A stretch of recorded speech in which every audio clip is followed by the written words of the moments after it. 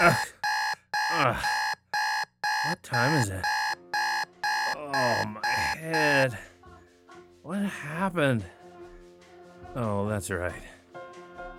The Kick-Ass Oregon History Christmas Party 2014 extravagant. Fuck. I hate Christmas. Okay, let's see. What happened?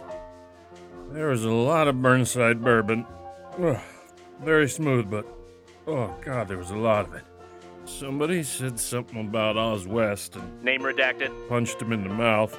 Name redacted. They made the inevitable August Erickson joke and Name redacted. kicked him in the... Oh my god, my head hurts. Let's see. By 7:30, it was pretty much all over.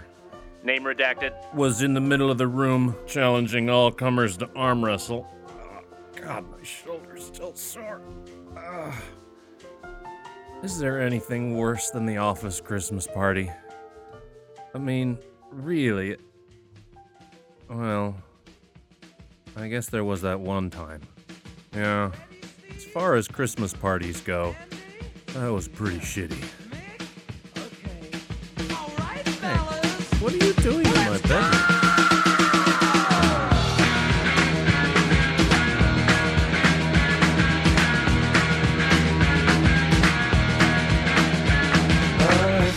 It is December 24th, 1894, and the entire town of Silver Lake, Oregon, is celebrating Christmas Eve together.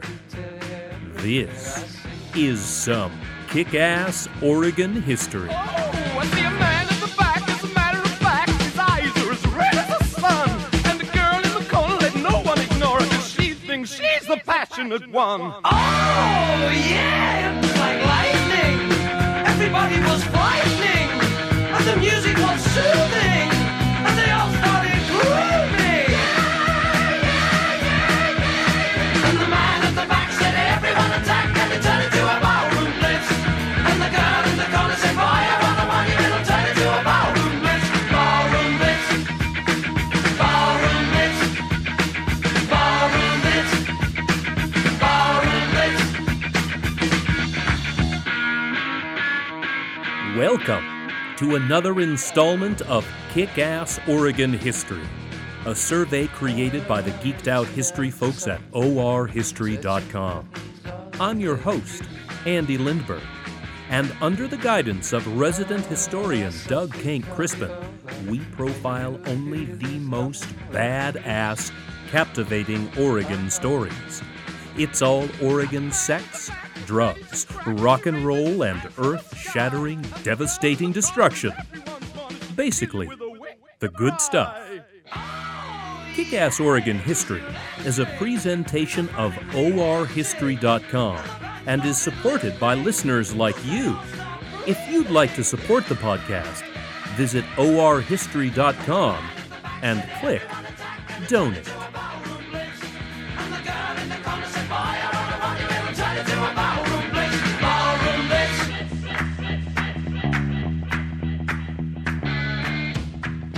This year's Christmas special takes place in a charming little Oregon village named Silver Lake, snuggled in beautiful Lake County.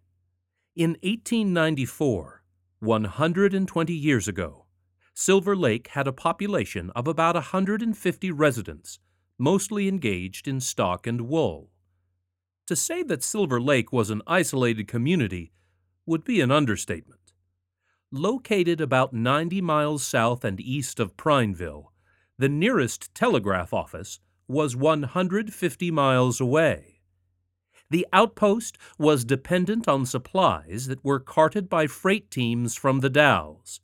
The trip was about 400 miles and took a week to complete, and could not be conducted in the winter due to treacherous, snowy passes.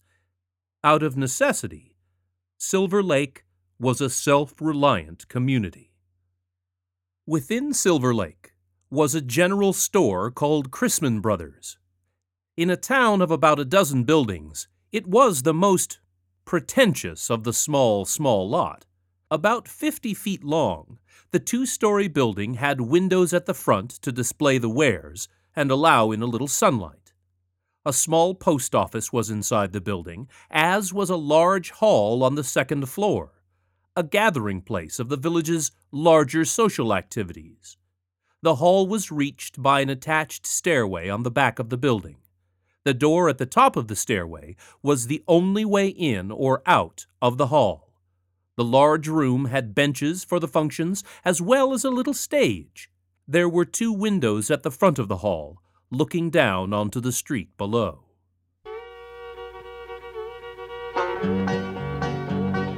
Out in the country about this time of year, everybody's happy, Christmas time is near.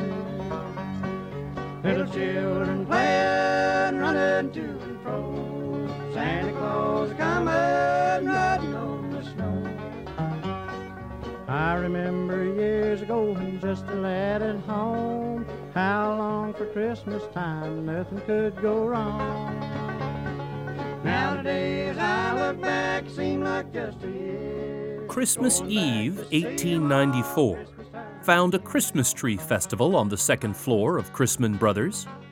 Ranchers and their families had traveled for many miles to attend the festivities. Entertainments were few and far between in this section of Oregon, and the Silver Lake Yuletide celebration was not to be missed. It is certain that over 100 people were tightly packed into the warm, bright, but tiny hall. Some said it was 200. Benches lined the room, and the commemoration was so crammed with attendees that they had to clamor over one another to get to their seats. What a joyous celebration was attended by the citizens and neighbors of Silver Lake. Festoons hung around the room, and fir boughs banked the walls. The Christmas tree dominated the center of the room. Children scurried about, laughing and squealing, and adults exchanged pleasant holiday greetings. A literary reading was conducted. A dance was to occupy the guests a little later in the evening. But for now, the holiday cheer focused on the picturesque Christmas tree. Christmas time is near.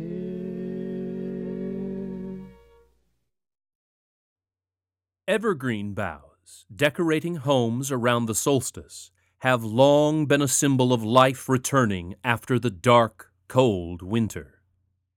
Northern European pagan traditions likely influenced 16th century German Christians who began bringing trees into their homes for Christmas.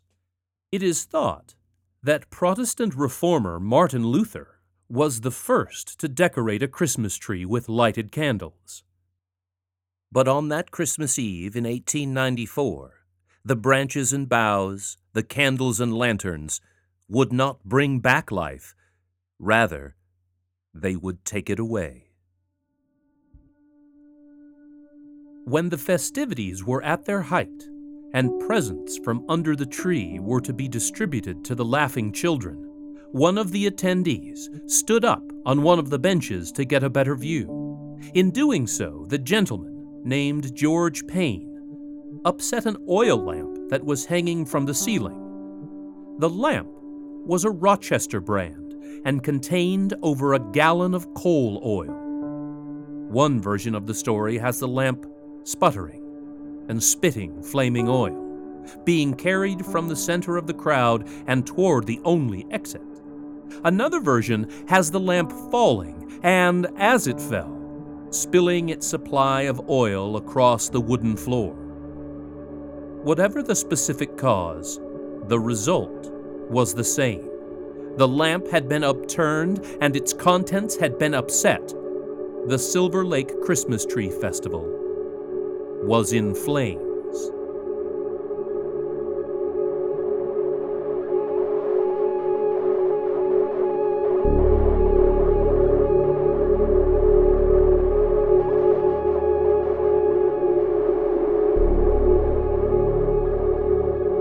Someone had attempted to kick the lamp out of the sole exit door in the hall, but the kick was unsuccessful.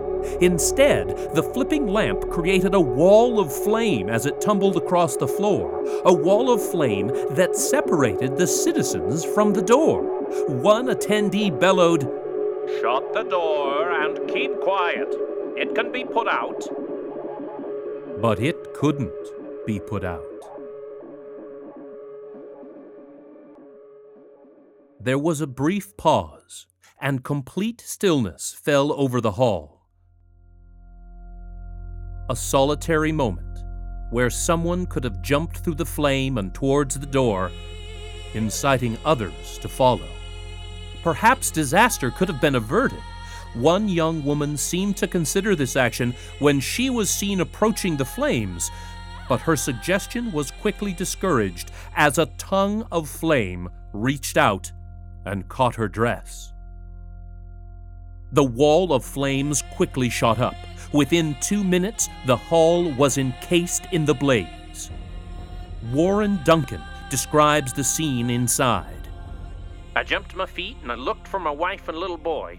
They were about 15 feet from the door.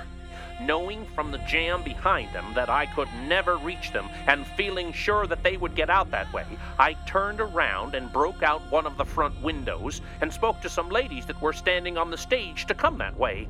I threw myself out onto the porch and pulled them out. I think I must have helped out about 15 persons, big and little.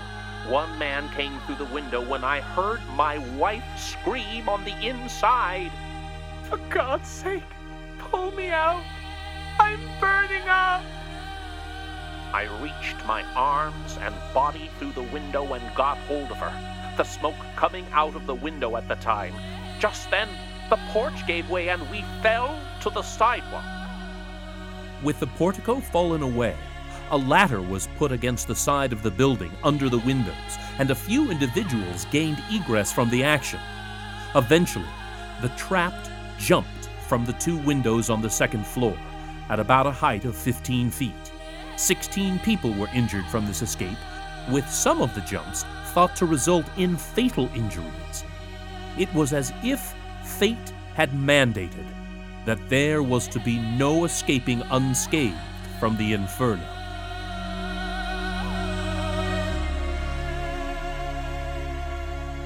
A little girl, at a disadvantage from her stature, was pulled or fell down by the crowd and was trodden upon. Her mother cried, "For God's sake, don't trample on my child!" And bending to lift her, was herself forced down by the crowd, others stumbling over them, and the flames from the oily floor enveloped all who fell. Many of the victims were trampled to death. Others did not make it out of the blaze. Some, trapped in the flames, having, as the papers put it, lost their presence of mind, ran about the room aimlessly. 2 sisters, Mrs. Owlsley and Mrs. Snelling, were last seen kneeling side by side, praying fervently. Having bolted from the blaze, 3 men ran back into the burning building to find family members who were not outside. They were never seen again. One of them, Clay Martin, came outside with another family's child in his arms that he had rescued from the inferno. He saw that his wife was not out in the snow, so he attempted to go back into the dance hall. Several people tried to stop him, but he screamed, "I'm going to save Becky!" Clay ran back into the flames, with the child he had rescued still in his arms.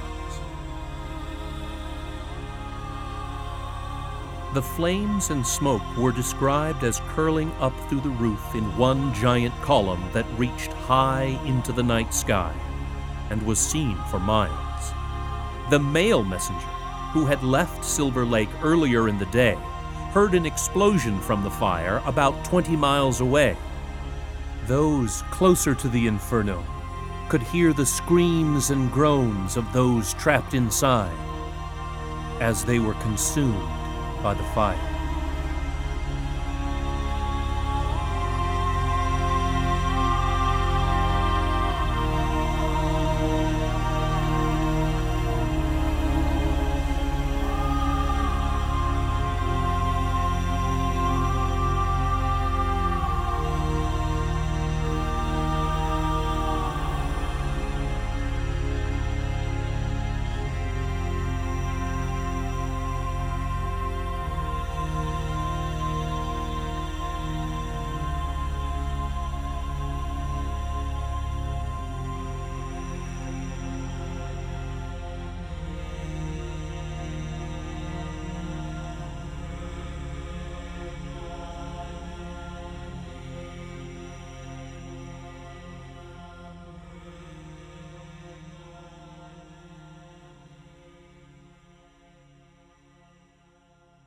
As one would expect from a resilient Oregon community, tales of heroism prevailed. One man who tried to rescue a little girl whose clothing was on fire and who undoubtedly would have been trampled upon in another moment, hurriedly went to her assistance, picked her up, and held her to his shoulder, at the same time with his bare hands trying to smother the fire which was rapidly consuming her garments, the flame from which all the while lapped his head and face. Another witness's account described the condition inside the fire. Now and then, for an instant, when the thought of self or the help of others was not uppermost, some expressions or face would catch your eye and leave its expression in your memory forever. In many a face was the expression of terror mingled with pain and fear. On top, trying to crawl over those erect, could be seen some with eyes protruding. One such sight leaves you with a memory never to be forgotten. The expression of those eyes, said plainer than any words, and said nothing else but, "Life, life, I must have life." Very quickly indeed, too quickly, there was no escape from the Holocaust. Warren Duncan describes what happened shortly after his fall from the portico. I left my wife and ran around the house to the stairway. When I got there, I saw that all hope of getting anyone out of the door was gone, as the blaze was coming out of the door 20 feet. With the windows now being the only exit, those scrambling for the two open holes grew more frantic. But then, without warning, the growing flames burst out the open windows, and the entire building was enveloped by the inferno. Now, there was no escape. The onlookers were forced to stand outside the building in the deep, cold snow to watch and listen as their trapped friends and family burned to death. Within 6 minutes, the fire had consumed the building, and all left inside. 42 people succumbed in the Silver Lake fire. Others died later from their massive, horrific burns. Nearly half of the fatalities were children. Many who hadn't died were injured, some losing their eyes or their hands. In the list of the dead can be found whole family groupings, mother and children, husbands, wives and babies. Entire families were lost. A horrific disaster on Christmas Eve.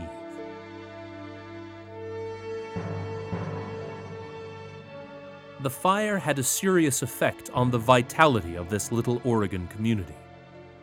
One noted that the blaze was leaving in the whole village hardly enough sound persons to bury the dead and care for the injured. Eventually, enough help was gathered to dig a common grave for the charred corpses of this horrible Oregon disaster.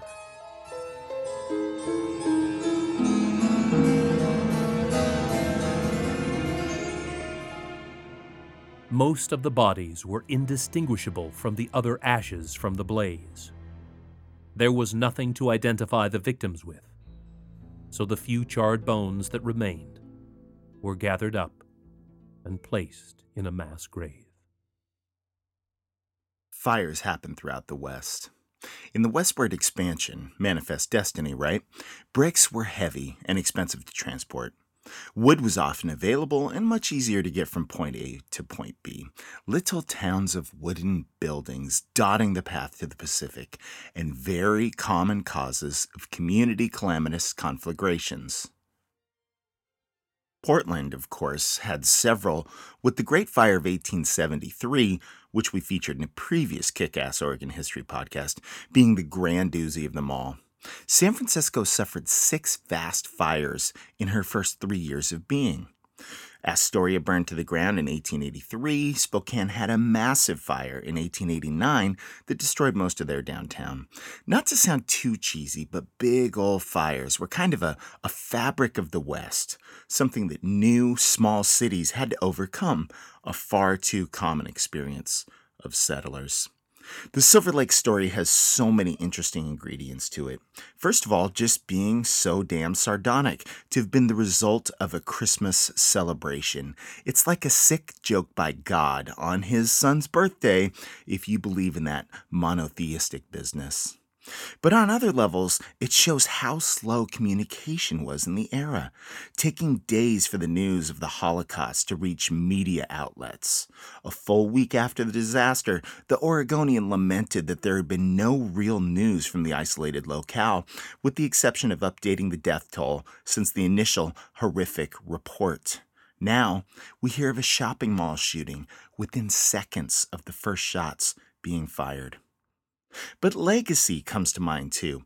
Period reports describe the Christmas Eve fire at Silver Lake to be the most terrible scene ever witnessed on this side of the globe. It also said that it would be long remembered as one of the worst happenings in history.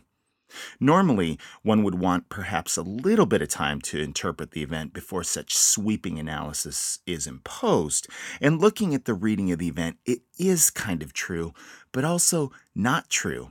The case of the poisoned eggs at the Oregon State Hospital in 1942 would, of course, rival the Christmas Eve fire in that category of Oregon worstness, if such a horrific contest were to be held. But in another way, this analysis is totally wrong because many Oregonians have never heard of this fire. In some ways, it has been swept away from the history books, and that is a goddamn shame. And while we certainly hope we don't harsh your holiday mellow, man, on the other hand, let's keep it fucking real. On this 120th anniversary, on this day of this horrible, tragic fire, let us remember a thriving Oregon frontier community and the sacrifices that they gave to help create the wonderful Beaver State with such a rich and varied history that we know and love today. Thank you, Silver Lake. And Merry Christmas, ass kickers. It's Christmas time, and there's no need to be afraid. At Christmas time, we let in light and we banish shade. And in our world of plenty, we can spread a smile of joy for your arms around the world at Christmas time. Thank you for listening, ass kickers, and be on the lookout for future podcasts from orhistory.com. We hope that you agree that this episode featured some kick-ass Oregon history. Today's podcast was written, recorded, edited, and produced by Doug Kank Crispin and Andy Lindberg. Citations are available on request. Kick-Ass Oregon History is on Twitter at Oregon_history. We're also on the Facebook. The email address is OregonHistorian@gmail.com. Want more Kick-Ass Oregon history in your life? Become a podcast supporter. Learn more at orhistory.com. Just don't get too close to Mr. Kank Crispin. Merry Christmas, ass kickers. Merry Christmas, ass kickers. Happy Hanukkah. Merry and happy Christmas. Hanukkah too, baby. Merry Christmas, ass kickers. May you have a joyous Merry Christmas, ass kickers. Merry Christmas. From us at Doug and Andy, Oregon History. Merry Christmas. From Doug and Andy, Kick-Ass Oregon History. Kick-Ass Oregon History. Happy Hanukkah too, baby. Your Christmas dreams come true. Merry Christmas. Yeah, just stay away from him. You stay historic, Oregon, and kick ass.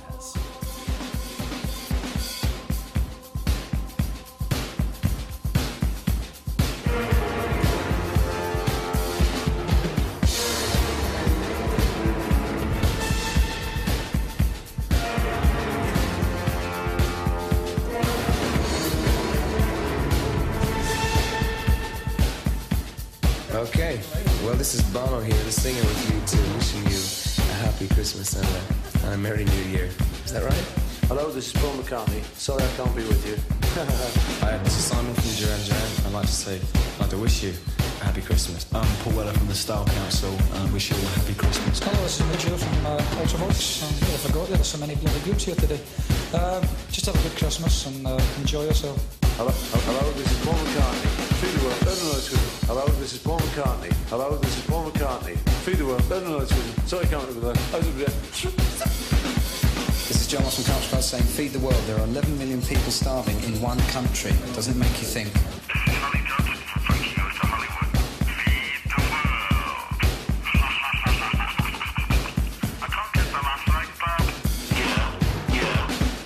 Hello, this is Gary Kent from Spandau Ballet. Happy Christmas, everyone. Well, this is John Taylor from Duran Duran. Happy Christmas, everybody, too. Hello, I'm Siobhan. Happy Christmas. Hello, I'm Sarah from Bananarama. Happy Christmas. And from me too, Karen. Hello, this is Glenn Gregory from Heaven 17, wishing everybody a very Merry Christmas and a Happy New Year. Oh, yeah, this is Stuart Adams. This is Tony Butt. This is Mark Brzezicki. This is Bruce Watson from Big Country. Feed the people. Stay alive. This is Johnny Fingers from the Boomtown Rats, and I'd like to wish everyone a happy Christmas. This is David Bowie. It's Christmas 1984, and there are more starving folk on our planet than ever before. Please give a thought for them this season and do whatever you can, however small, to help them live. Have a peaceful New Year. This record was recorded on the 25th of November 1984. It's now 8 a.m. in the morning of the 26th. We've been here 24 hours and I think it's time we went home. So from me, Bob Geldof and Midge, we'd say good morning to you all and a million thanks to everyone on the record. Have a lovely Christmas. Bye.